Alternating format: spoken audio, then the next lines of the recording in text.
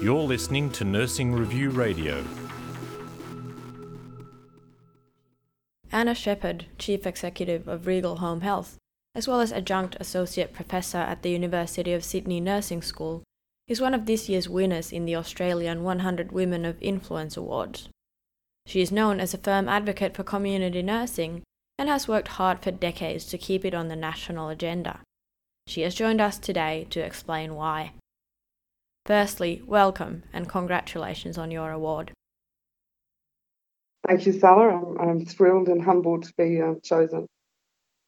Could you tell us why you consider community nursing to be so very important to society? Well, I think dating back to 1966 when my mother founded Regal, Patricia Shepherd, what she believed is that high standard and quality nursing could be delivered in the home environment with a very strong focus on education. So with all of that in mind, she started Regal in 1966 and in a couple of months will be 50 years old. So in terms of why I think that community nursing is beneficial for society, people that receive healthcare at home, and in particular nursing care at home, have reduced risk of infection and adverse outcomes at home. Are supported by nurses who have an expansive toolkit of clinical skills to support people at home, keeps them at home and reduces the risk of admission to hospital.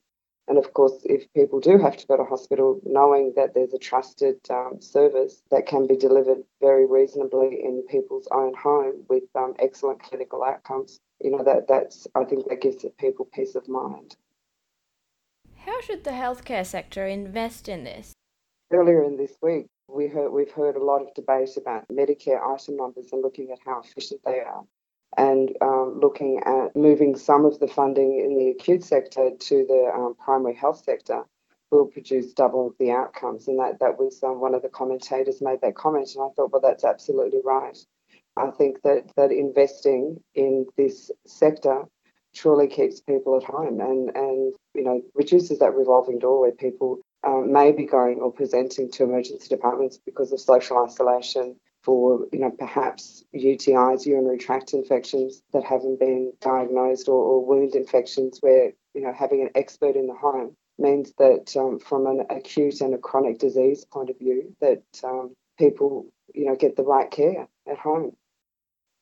And so, if we talk about the personal patient's point of view, what are the benefits for him or her?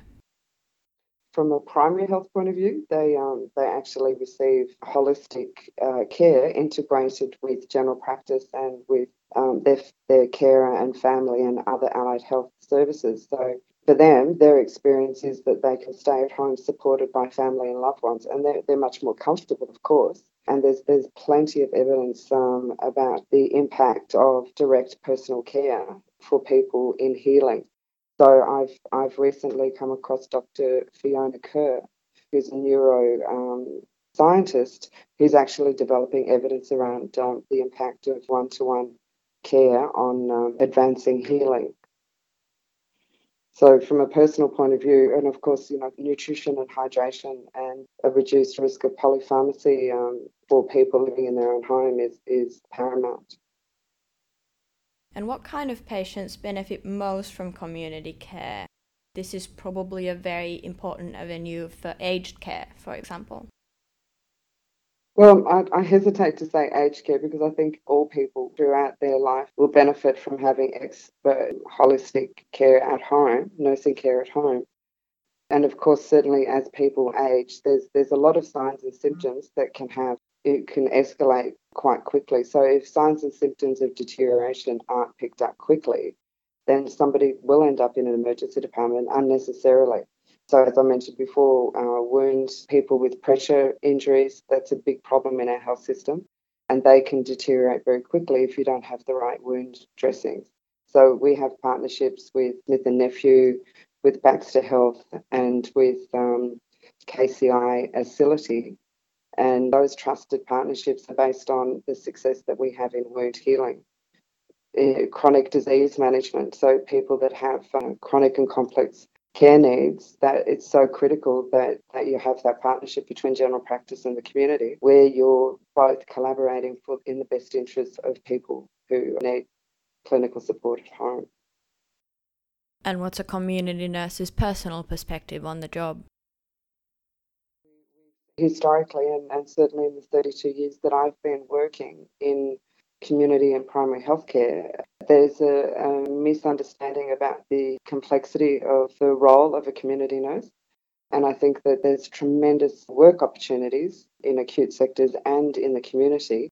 And I think that community nurses working in hospitals and the hospital nurses working in the community can offer some great insight. You know, it needs to be taken seriously as a great opportunity for nurses to have an impact on people's health outcome. So, for instance, if you're in hospital, you might see a person day 3, bed 5, and then see another person day 2, bed 6, and you do your very best care, but you don't get to see that you heal a wound or that that person, really benefits from your expertise in the longer term. And I think that that's enormously rewarding to experience that as a community nurse. Feeling like you're a healer.